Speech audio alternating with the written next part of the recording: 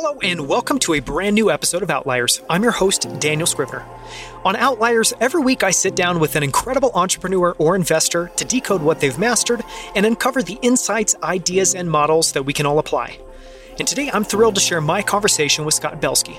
Scott is absolutely prolific. He's currently the Chief Product Officer at Adobe, as well as a venture partner at the world-renowned venture capital firm Benchmark.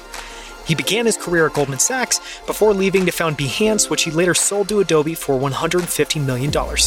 Scott is also the best-selling author of Making Ideas Happen and The Messy Middle, two of my all-time favorite books. And he's an investor in an incredible roster of companies including Uber, Pinterest, Airtable, Carta, and Sweetgreen. And in this episode, we talk about the arc of Scott's career and the lessons he's learned along the way as an entrepreneur, investor, and best-selling author. We cover everything from how he worked with the founders of Sweetgreen to help design their latest compostable packaging, to why he views feedback as a form of compensation. This episode is packed with incredible quotes and ideas. As we were recording, I covered 2 whole pages with my own notes, so I know that you're in for a real treat. As always, visit outliers.fm to find the show notes and transcript for this episode, including links to everything that we discussed. And if you enjoy this episode, please share it with a friend or leave us a short review on Apple Podcasts. And with that, let's jump into my conversation with the one and only Scott Belsky. Scott, it is a huge honor to have you on Outliers, so thank you so much for joining me today. No, thanks for having me. So I want to have a little bit of a different conversation with you. And, as I have watched your work and I've kind of watched your trajectory evolve over the last 10 plus years, to me, you're a great example of a modern polymath, which I'm sure is like an awkward title to have put on you because you're an investor, an entrepreneur, you're an author. So I want to explore that.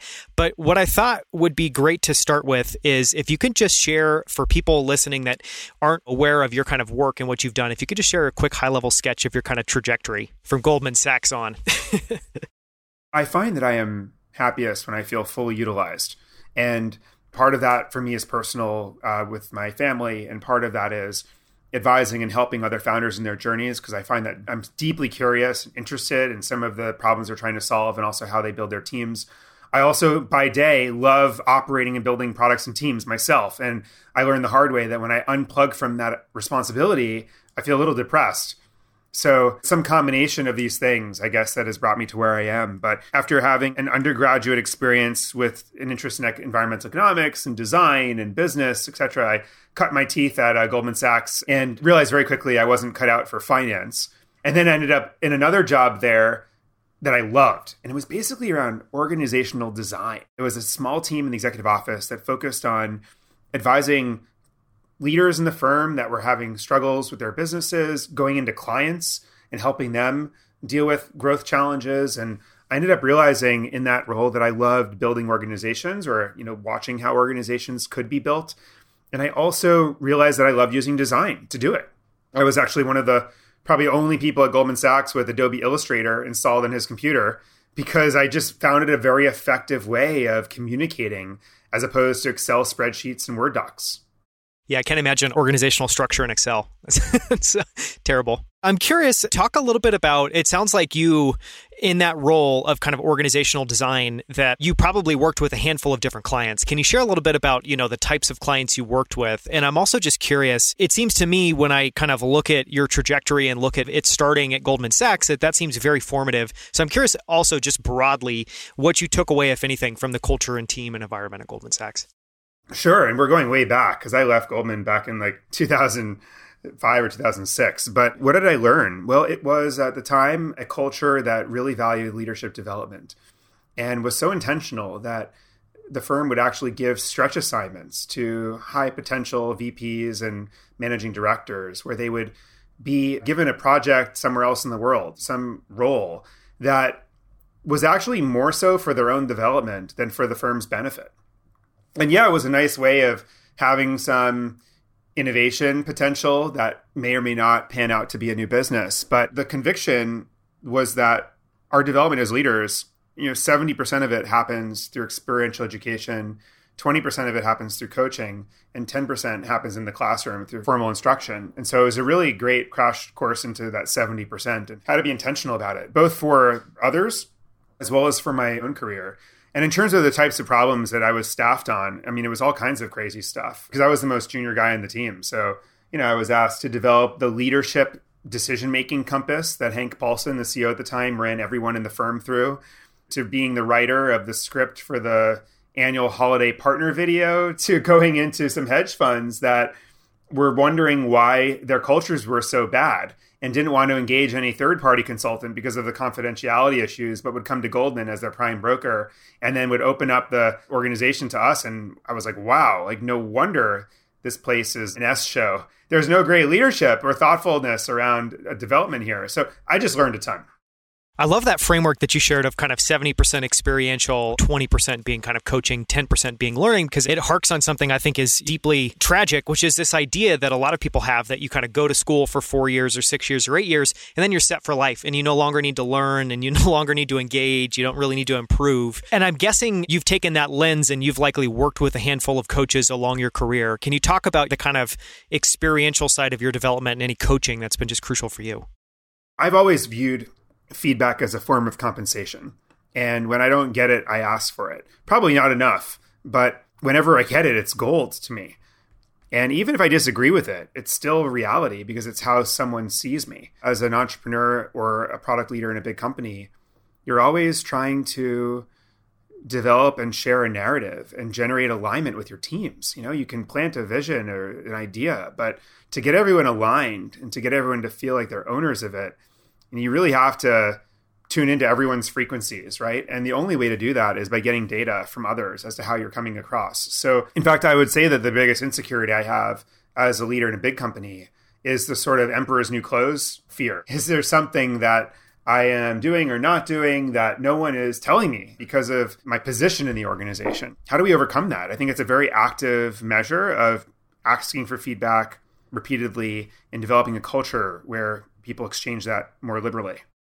Moving on to Behance, and I want to spend a little bit of time on this part of your story, but I'm curious, so you have this kind of 4 years and change experience at Goldman Sachs, and then you go on to found Behance. Was there an insight? Was there a trend that you saw? Was it just meeting the right people? What was the impetus to kind of founding Behance?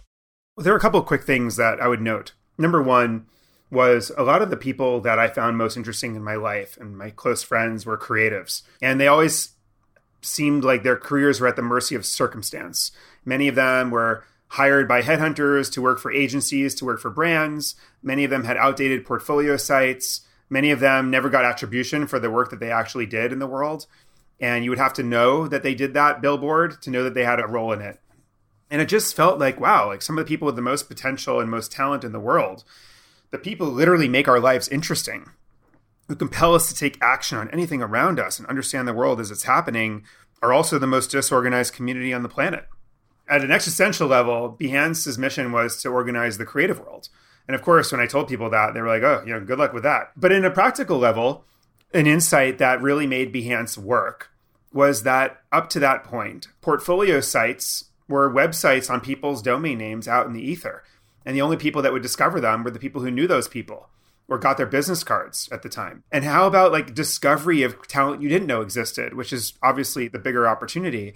And so what Behance did is it deconstructed the nature of a portfolio into a series of projects, each project with an incredible presentation of the content in itself so it could live on its own with metadata and ability to find. And if you found an incredible piece of work because you were searching for people who did work for Nike or whatever, and then you clicked on the person's name and landed in the portfolio, it was sort of inverting the funnel of how creative talent was discovered. And that ended up being a 10x better way for creatives to build their careers. And whenever in technology you crack a way of 10xing something that is indispensable in an industry, to me, that's where you can build a real company. I wholeheartedly agree. And later on, I'm going to share a little bit of, kind of my connection with Behance. And I'll share thanks to you because Behance in a lot of ways helped kick off my career. But I'm curious, so you start off on this trajectory. I agree. The problem sounds really big, but, it's not necessarily linear. And I know that you went through your own kind of valley of despair or messy middle building it. Talk a little bit about that part of the process. You set off on this exciting journey and you kind of find yourself in the middle period of it, and any lessons learned, any advice you would give to other entrepreneurs struggling with that. Sure. Well, the beginning of a journey is always extraordinarily exciting. You can get people to quit their jobs. You can quit your job yourself with this notion of what the world might look like in the future and how you're going to make it so. And then, of course, reality kicks in and you realize that it's just endless ups and downs. It's just tremendous amounts of volatility. Sometimes you feel like you're onto something, and then you're humbled by the fact that the guy selling fruit at the corner, it has more revenue than you do. And who do you think you are being a business? It's very disconcerting at times. You're working amidst anonymity, ambiguity, uncertainty. And so there were some lost years of Behance. I mean, we were, as you may know, we were bootstrapped for 5 years, venture-backed for 2 years. There were at least a couple of years in there where we were just kind of going sideways. I call them the lost years of Behance. And there were reasons for that were largely my fault. But keeping the team together long enough to figure it out, building a culture, merchandising the progress to the team, even when there wasn't much to celebrate yet. These were all crucial ways of just sticking together.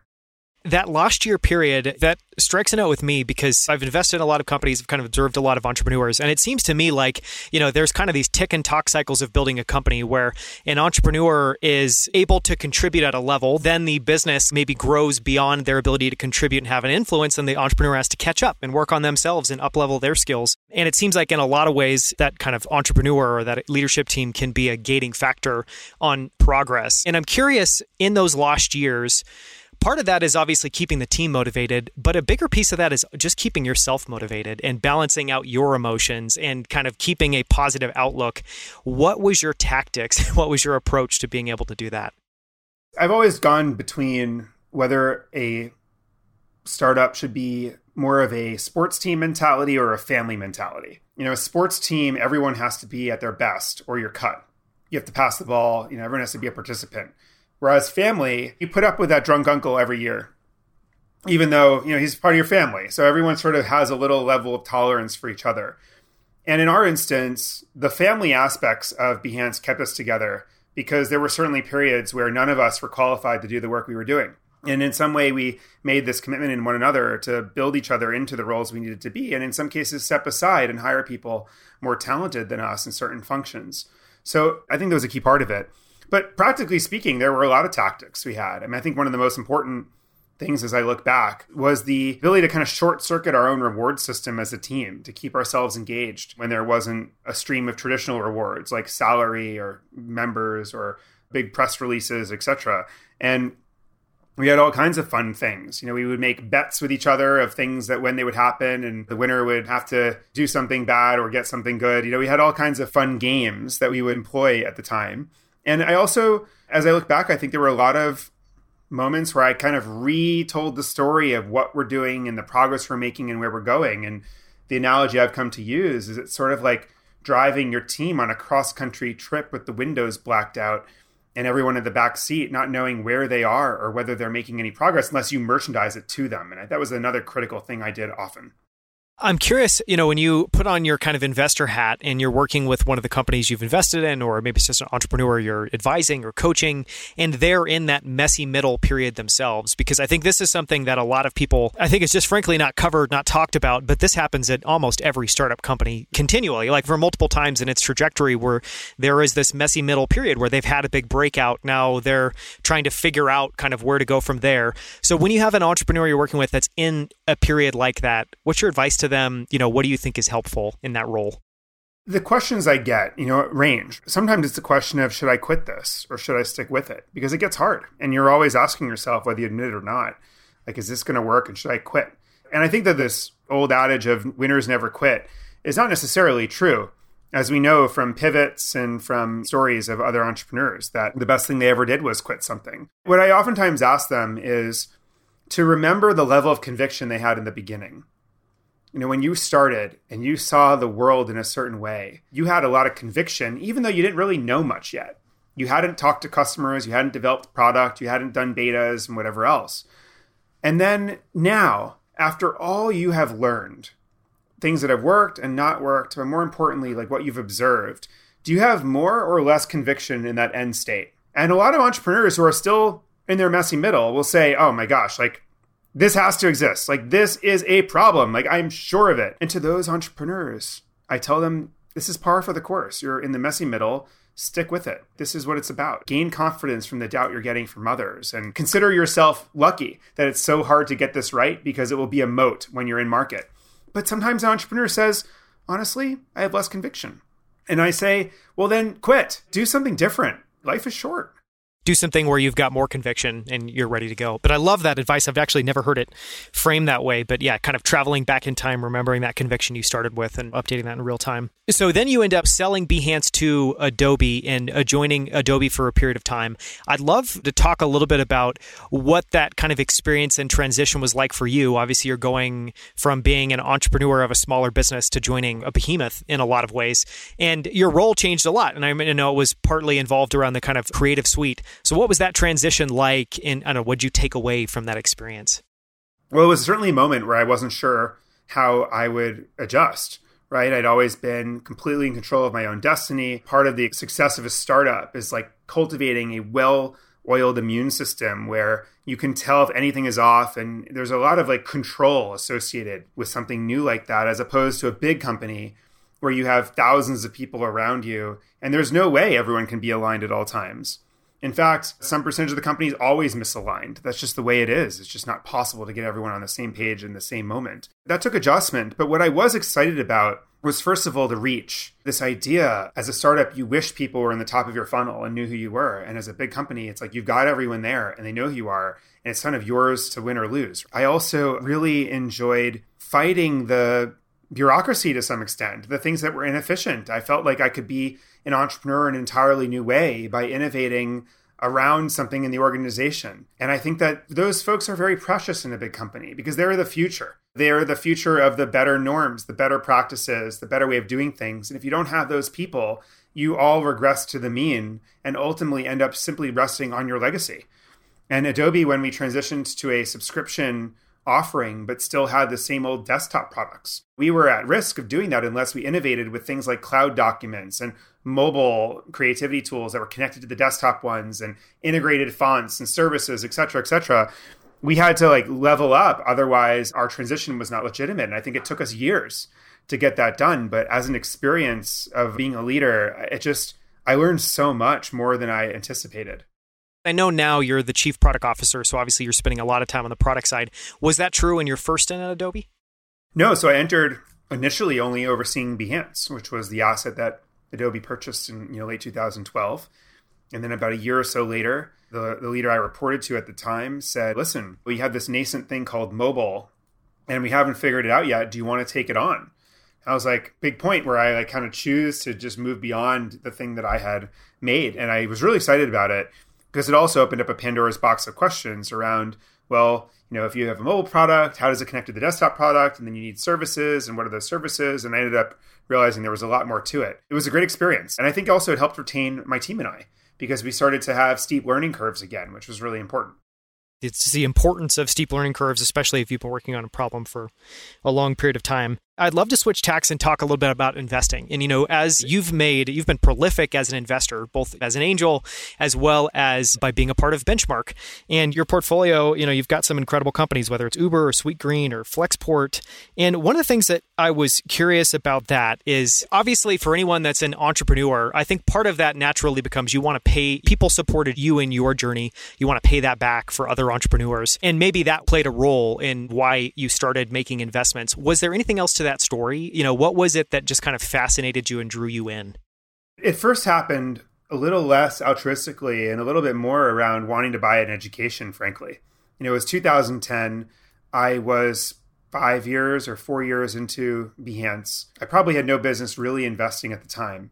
And I was introduced to this guy who had just left his job at Google to start a company that was also focusing on the creative world to some extent and had like a very grid-like pattern to its product experience, which was similar to Behance at the time. And he had another name for his company at the time, but it became Pinterest. And this is Ben Silberman.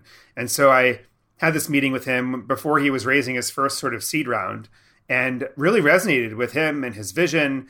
At the time, there were products like Delicious and others that were bookmarking products. And he really had this vision for a visual interest and showcase and discovery site. And I actually felt like I could learn a lot from him. He was from the West Coast. I was from New York. And of course, I had this insecurity being outside of Silicon Valley and not having a network out there. And so in some weird way, I said, well, listen, I'm going to be an advisor for his business, and I'm also going to invest and in some ways buy an education and a network out west was maybe my rationalization at the time.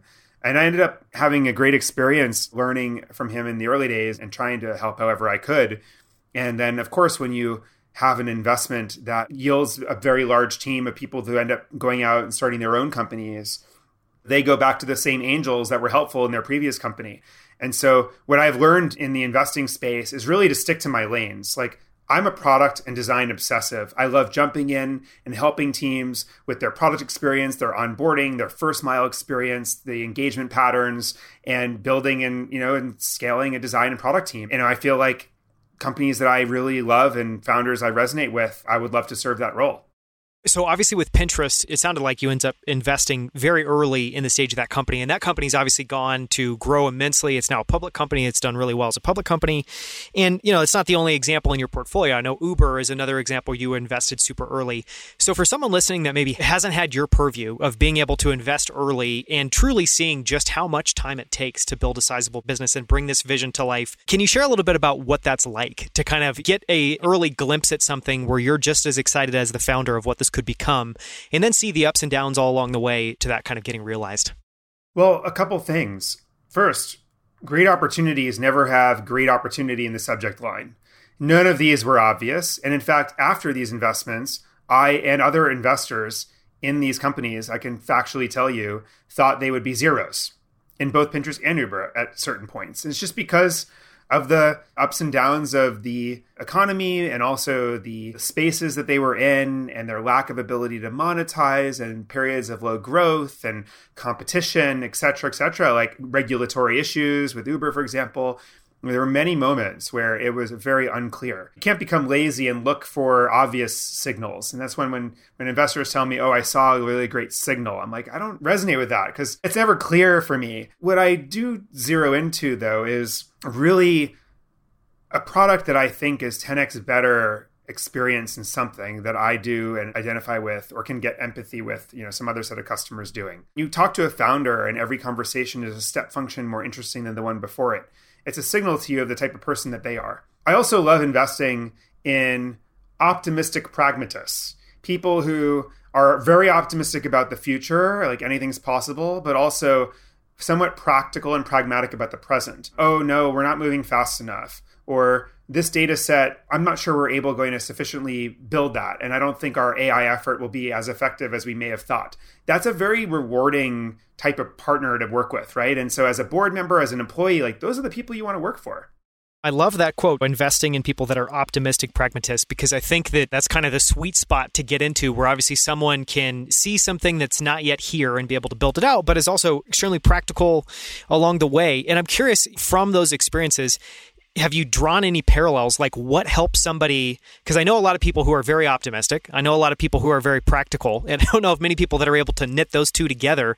What is the superpower there? Or what is the ability there to kind of knit those two things together? There's a talent to sort of see how an end state will be and to have inherent optimism about what could go right is a special skill. And in fact, I think it's one of those that makes you a great founder and maybe not a good investor. The best full-time investors, traditional investors that I know are really good at picking apart what will go wrong always. As a founder, you're never going to get past go if that's your mentality. But at the same time, with the optimism and the desire to market it and spin a narrative and get people excited, etc., you have to have this bias towards action. Nothing's ever getting done fast enough. The world is always moving faster than you. Competition's always at your back if you're doing something important. And so facing those realities and also never putting lipstick on a pig type of thing. When something goes wrong, you always have an option. Either make this look better than it is to your team and your board and blunt the blow of the bad news, or be very forthright and say, this is exactly what we're up against and I need help. And everyone is in that instance at some point, but it depends whether they're honest about it or not. And so I just think that that's the killer combo. So you talked about the lens, staying in your lane, and the lenses that you use of kind of being product focused and design focused. And one thing I wanted to explore with you is the kind of lens you apply when you're looking at a company that you think has incredible design. And that could be you think they have an incredible design culture, maybe that kind of resembles something like Airbnb. That could mean that just the product in and of itself you think is incredibly well designed. And what I'm curious to understand a little bit is, I think a lot of designers don't actually know what's valuable and what's not valuable in terms of bringing design and building design as a competitive advantage at a company. And I think a lot of people get confused with that a rebranding is adding a tremendous amount of value, when it's not. So I'm curious, when you're looking at a company specifically through that lens of design, what to you is kind of design that's not moving the needle, and what to you is design that's truly moving the needle for a business? I'll talk about it from a product perspective and also from a operating strategy perspective. From a product perspective, I very much look at a product and I think about its object model and the level of thoughtfulness that someone put into helping any user of that product know exactly where they are, what they're supposed to do, and what they're supposed to do next at all times. And underneath that, there are a lot of implications, whether it's the breadcrumbs of understanding how you got to where you are in the product, always knowing where home is, getting that safety, not getting lost, some redundancies in the product to catch people where they might look based on familiar patterns they have with other products. There's so many things under the hood that are required to achieve a great object model. And I think that in order to do that, you have to have a great design and product sensibility as a team. And I also believe that that's a really big competitive advantage in many industries, especially those that you're trying to disrupt that have inefficient, poor product experiences. And so I really try to tune into that. And that's why when a deck doesn't have a product to walk through, I just can't resonate with it. And similarly, when I meet with my teams at Adobe, I always push for product first because we need to ground ourselves in where we are and what the user's experience is. Another thing I've been trying to push for at Adobe is recognizing that our customers are not just living in a product like Photoshop. They have an end-to-end experience across our products. And so how do we really take that into account as opposed to just think about a customer from a product by product perspective? From an organization level, though, real quickly and real short, a prototype is worth 100 meetings. You can have a meeting and heads nod and talk about what something should be. But when you walk people through an end-to-end experience for an objective that you have to change something at the business, it's like a hot knife through the butter of bureaucracy. Everyone suddenly gets aligned, and it's a beautiful thing. There are a lot less different interpretations when you're all going through the product together as opposed to just some sort of a narrative or some sort of a nice deck. And I love your model of kind of object or orientation as you kind of think about product. And one thing I was curious is, just looking at some of your investments, clearly you can bring that lens to something like Airtable or Uber, but you also have investments like Sweetgreen in your portfolio. And I'm curious, when you have something that's maybe more in the real world, slightly out of the realm of digital and out of product, do you still approach it very similarly? Do you use that object model, or is there another model or another kind of screen altogether? Yeah, well, Sweetgreen's a great example. It's a company that I sat on the board on as well and helped with their digital experience. But what I loved about that team is that they really think about the end-to-end experience of their customer. And the challenge to me was that they think about it both in the physical and in the digital world as one seamless experience.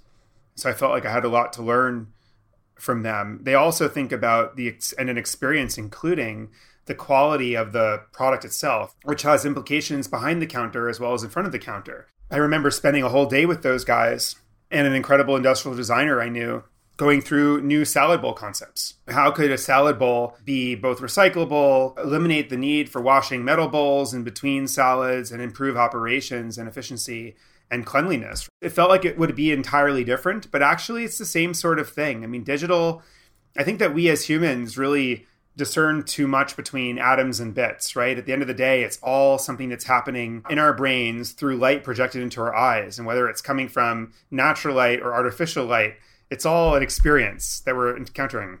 It's a very meta perspective.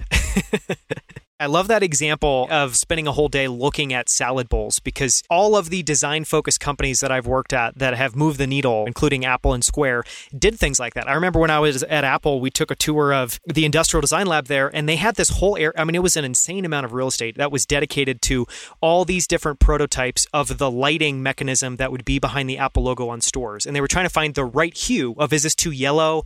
Is this too white? Is this not bright enough? Is this bright enough? And then I remember at Square, at that same level of attention to detail, we would look at 10, 15 different industrial prototypes of different square readers with, different affordances, different sizes, different form factors. I think anytime you're with a team that spends that level of detail on something like that, I think I just really care, and that resonates.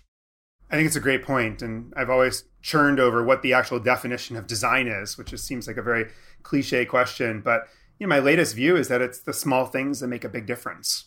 You have to have a group of people that care about those little things that ultimately make people feel something they can't even describe, right? And it is those little things that make a big difference.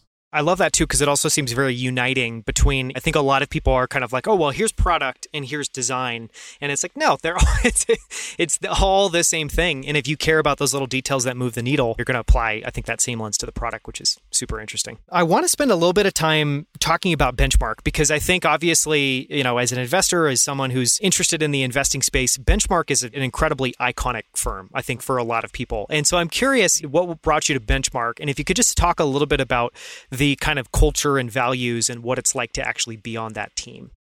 I'd been at Adobe for 3 years. I'd been at Behance for 7 years before that. So I was 10 years into my role building products in the creative industry, had circumstantially been involved with a number of companies as an investor. And, it made a mistake, which was to think that everyone telling me I should do something means I should do it.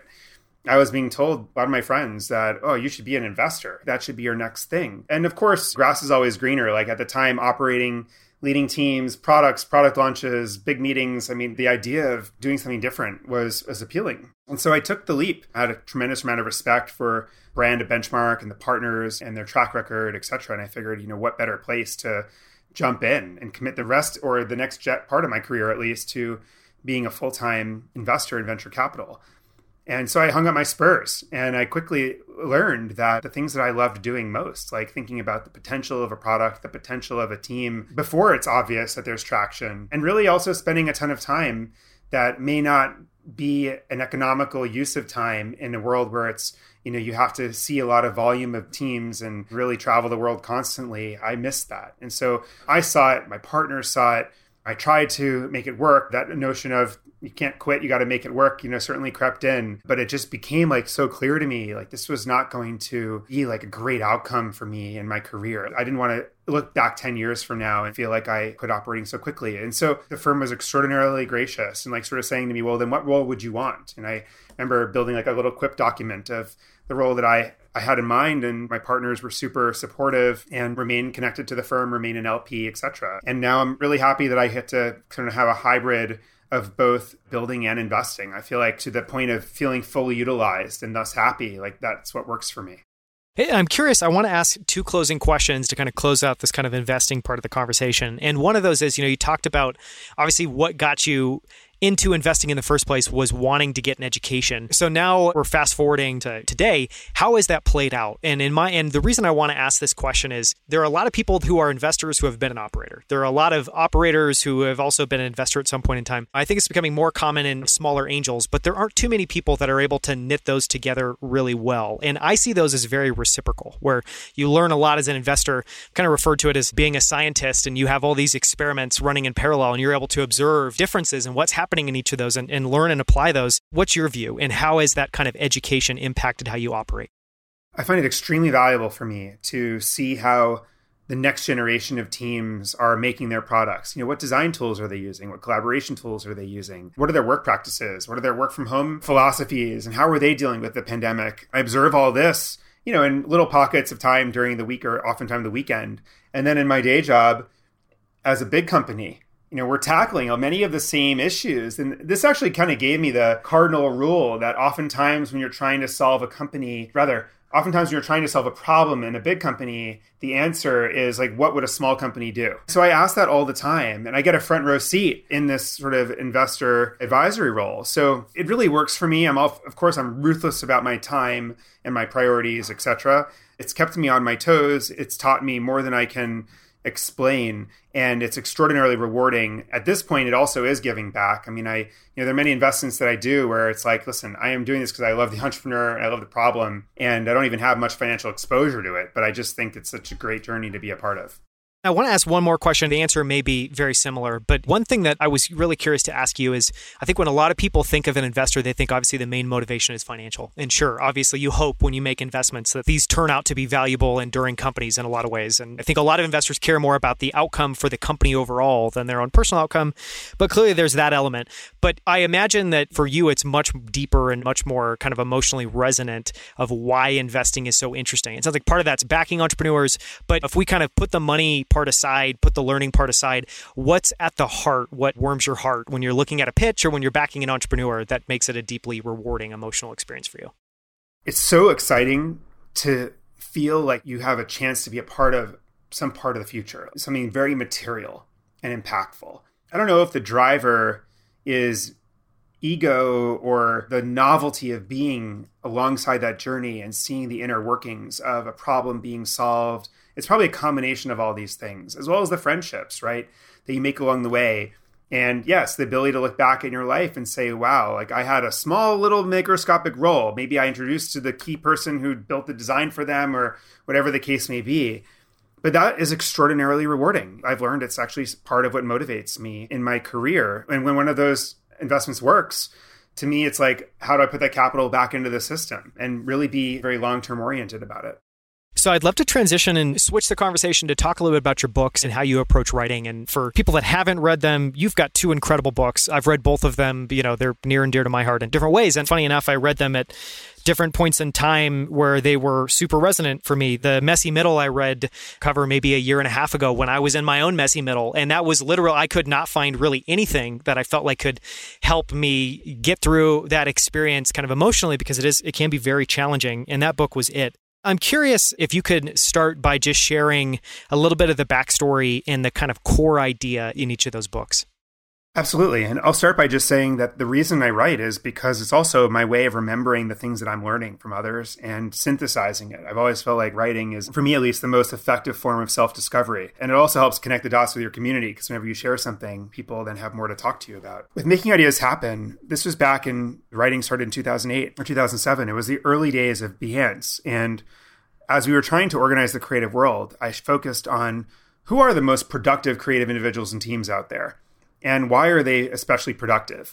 Also, I was frustrated with the fact that everyone talks about inspiration and creativity in this creative world. It's the last thing everyone needs. Like, they've got enough creativity and ideas. In fact, that's the problem. Like, you have too many ideas and people jump from idea to idea to idea and never get anything done. So I felt a real call to action to focus on productivity in the creative world and what we could learn from the most productive creative teams and individuals in the world. And so that's what Making Ideas Happen is all about. And really the book is brought down into insights around organization, insights around the leveraging community forces to hold yourself accountable and refine, etc.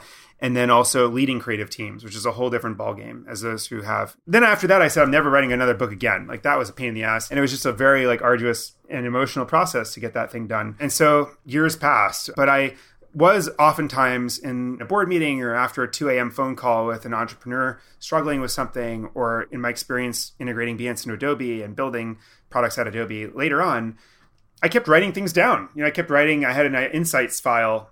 I called them essential insights. And they were like things that I wanted to remember. And at the time I was using Evernote, now Notion, but I was writing all these down. And I had at one point 860 something insights. And I figured I should probably organize these so I can have some way of referencing them. And so I organized them largely into 3 camps. One was around enduring the tough parts. Like, how do you endure and what are the tactics and stories around endurance in the lows? The second was around optimizing, and it was sort of a cheat because there's a lot. It was optimizing how you work, optimizing how your team works, and optimizing how your product works, which is, of course, are entirely different disciplines of thought, but I figured I'd lump them all together. And then the third was kind of around the final mile. How do people not get tripped up over their own legacy? How does someone not become a one-hit wonder? How do you not sabotage yourself in the final mile of launching a product or a project or starting your next chapter of your career? There was a lot around that as well. And so after all that, I challenged myself to synthesize this into a book. And I felt like the best way of summarizing it up is it's really the volatility. It's how to manage the volatility in the middle. Do you have another book coming, or are you for sure no more books now? Well, of course, the answer right now is hell no. So yeah, not at the moment. I'm curious, those books have meant a lot to me. I know that it's very rarely happened that I've mentioned them to someone they haven't already heard about it, or they don't have it, or they haven't already read it. What, as an author, obviously there's kind of this selfish, or at least scratching your own itch piece to, like you said, just organizing things and then being able to share it with others. What's some of the most rewarding feedback that you've gotten from each of those books and people that have read them and stories that have come out of those? Well, this is the best part. You've been publishing as well and, and getting your thoughts out there. And so I'm sure you know what it feels like. You get an email from someone who's either listened or you read something you've done, and then they track it back to a moment where they were struggling. There's no ask in these emails. It's just I just wanted to thank you. And those mean the world to me. And whenever those come in, obviously it never gets old. It truly feels like you're doing something that matters in the world. I don't know what else to say. It's a great feeling. I guess coming into this, my thought was you potentially have some sort of a writing practice, but maybe that's not the case. And it sounds like maybe that writing practice is jotting down observations and then at some point kind of doing this mass collation and distillation of that. Is that an accurate way to kind of represent it? Or can you talk about for you how you go from having this constellation of insights into kind of boiling that down into a body of work? I think you articulated it really well. And it's only at the final 6 months of a project where I start to apply incredible rigidity and discipline around writing time and whatever else. Before that, it's always a natural tending of ideas, and we'll add more and more to, and then 6 months passes and I'll add a little bit more, and then 2 years passes. So with The Messy Middle, I was bringing up stuff that I'd written over the 7 years prior. It was very much a long drawn out process in that regard. I would love to spend a little bit of time on the piece of that stood out to me, which is, you talked about you have this collection of insights on the final mile. And part of that is not getting hung up on your legacy. And part of that is not being a one-hit wonder. That's a fascinating kind of series of kind of questions and points there that I think, a lot of people struggle with. And I think maybe one way to sum that up is I've often wondered, and I'm sure you've wondered this as well too, and it'll actually often happen for me with music, where just yesterday there was a song on at this restaurant I was at, and it just reminded me that that's the only song from that artist I've ever heard, yet it's literally one of the most popular songs through all of time. And then nothing else ever kind of gets released or makes its way out into the world after that. So I'm curious, what are some of those insights that just resonated with you or were aha moments around the final mile? I talked to a lot of folks about this in different disciplines, including people in the arts and music, etc. And a couple of thoughts came out of those conversations. Number one is oftentimes the cost of getting attention is that you're no longer paying attention. And so sometimes if you imagine, anyone can identify with this, when you post a new piece of content on Instagram or Twitter, and then suddenly you find yourself really tuned into the traction it's getting and what people are saying about it and commenting against what you said and whatever. And so your attention gets consumed suddenly as a result of your creation. And so you're unlikely to create in that zone because all you're doing is you're tuning into what people are saying about your creation. Imagine that at 1,000 million times, where all people want to do is hear that song again and talk about that song. And you could go for 10 years and never get through your own fan mail. And so if you're really seduced by your attention that you're getting, you will not create anymore. And so you wonder how these incredibly brilliant creative people only did one thing and never again. Maybe it's because they felt in some ways victim to that. And maybe that's also why some of the great creatives are introverts, and why they actually don't enjoy that fanfare and they tune it out. I think so. A few tactics here. Number one is to always revert to your curiosity. The power and gravity of your curiosity must outweigh the gravity of the attention you're getting for your work. I think number two is the idea of killing your creations once they're done. That era of my work is now dead to me. And now I'm focused on this. And that's an important thing to do. I remember there was a presentation at one of our 99U conferences, the Behance conference we used to hold every year, where a speaker talked about the idea of, for a creative person, are they their work or not? Are you your work? Am I my work? And some part of me says yes, because I'm passionate about my work. I care about my work. I'm not just shoveling snow, although that might be someone's passion, but it's not mine. I have found I'm fortunate. I get to do something I feel really passionate about, but that's also dangerous because once you are your work, your identity is tied up in what you're making, then what does that mean once what you're making is done, out there, over, uninteresting? And, does that mean that your identity is over? I think there's something to be said about keeping them separate.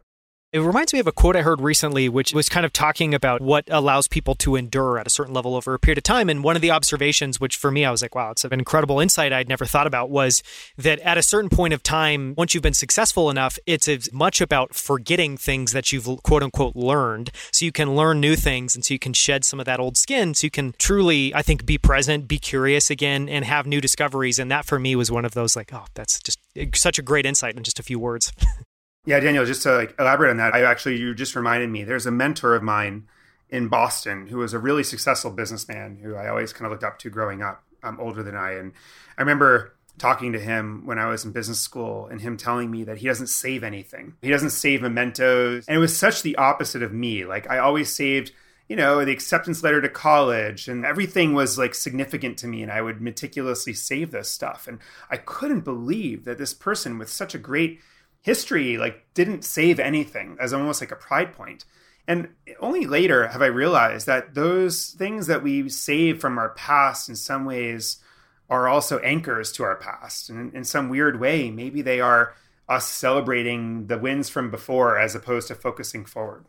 I would love to close it out to talk a little bit about the future, because part of that, obviously, I think if you're an investor, if you're building on that frontier, there's a part of your brain that's just naturally wired to think and be curious about where things are heading. And you have what I imagine to be just a pretty incredible seat to that, from the investments that you're in, from the deals you're looking at, from your position at Adobe.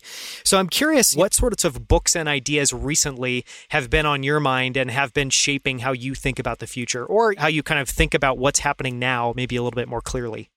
I'll share a few things that trends, I guess, that I've become really interested in. One I wrote about right in the new year that I call eduployment. And it's the idea of the vertical integration of education and employment. The idea that a company can train up tons of people to do appliance repair and then get certificates in every type of appliance. And then once they're certified, deploy them towards people in their region that need an appliance repaired and have a vertically integrated marketplace and almost like secondary education. And you're seeing this, that's a company called Nana. There's a company called Main Street that's doing this for house painting.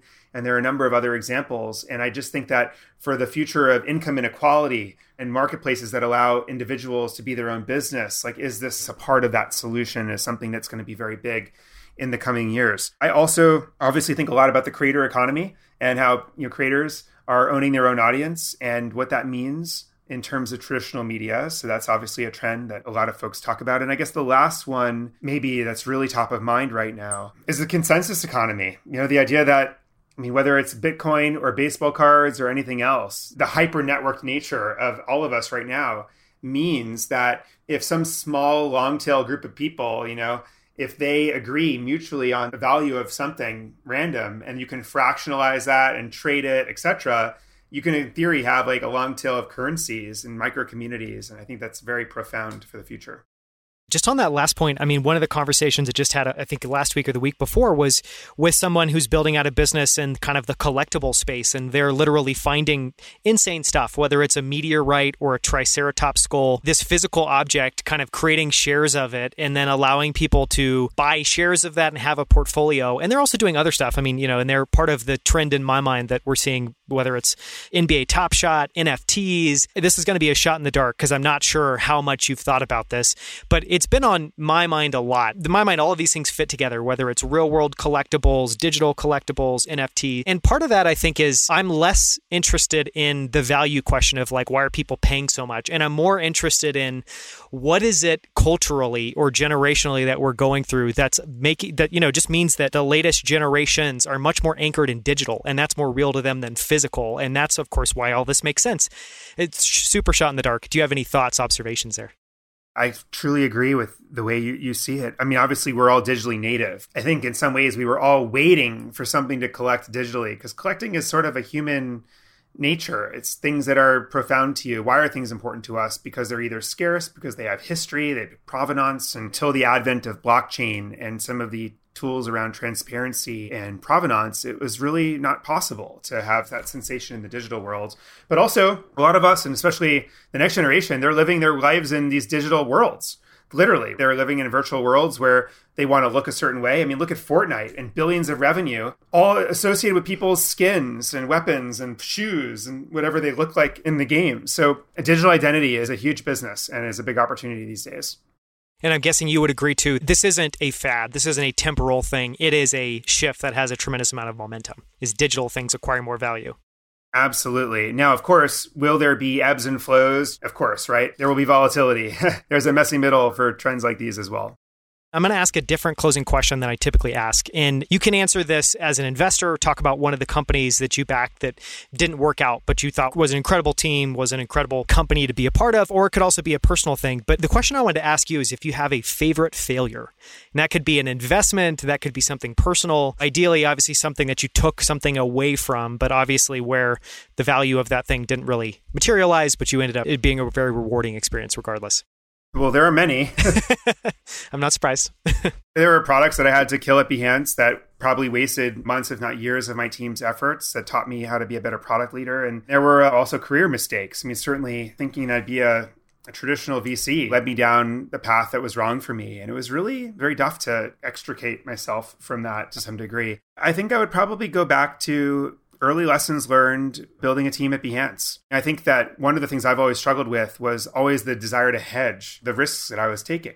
Like getting too diversified or bolting on other products and features and In some ways, all the above. And I think that there's a debate about whether really good entrepreneurs are either major risk takers, like the Elon Musk of the world and the stories we hear about all in on everything versus folks that are very hedged always. I think I was probably too far, though, on that spectrum where when we were building a network for the creative professional world, we were also building a task management tool. And we also had a paper products line and we also had a conference. And if you ask me why back then, the reason is that we weren't venture backed.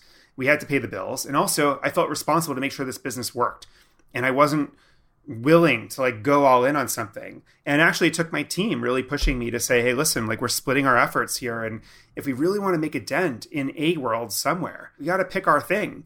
And as soon as I made those difficult decisions, we really unleashed our potential. That was the beginning of the best days of Behance. It took some whiffs, to really get that right.